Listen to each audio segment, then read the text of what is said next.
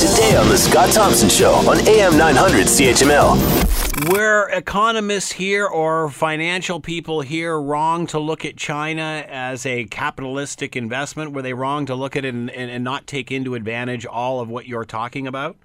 Well, now I'm going to try and do some nuance here, and I'm not trying to confuse anybody, any of your listeners, or do bafflegap.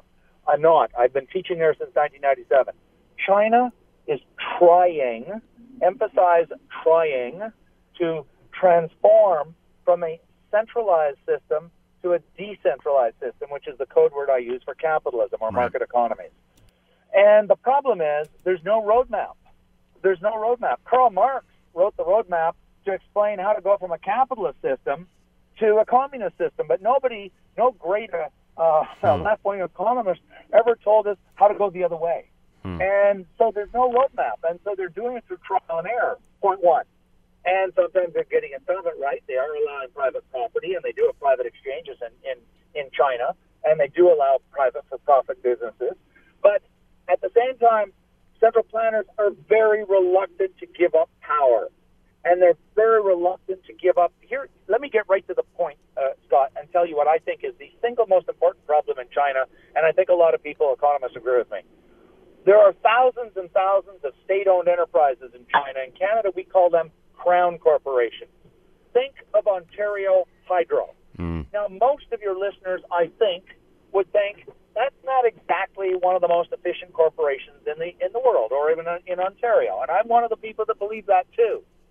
Now, imagine you had thousands and thousands of Ontario Hydros in Canada.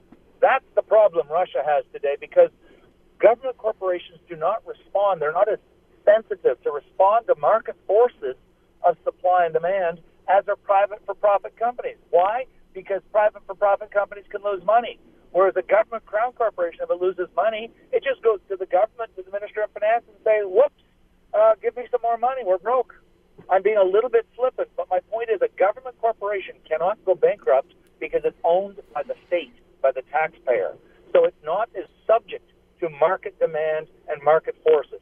China's solution, but it's very tough, very difficult, is to privatize most of them.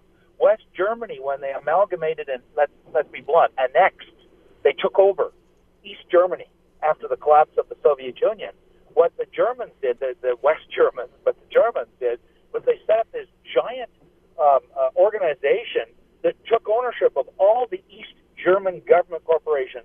And they said, in 3 years from now, we're going to privatize every one of them. Even if we have to take a huge loss in each one, it is not the role of the German government to own businesses. So, and they went on a massive privatization program, and it was probably the most successful privatization program in human history, more successful than Mulroney in the 80s or Margaret Thatcher. And they got rid of thousands and thousands of companies.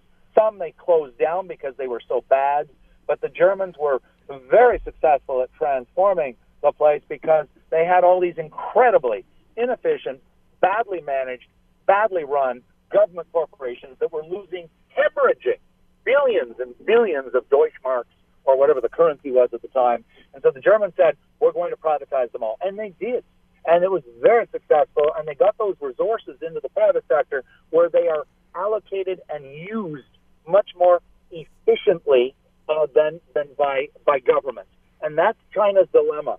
They don't want to let go of these thousands and thousands of Ontario Hydros that are run by bureaucrats, which give them their power base, you see.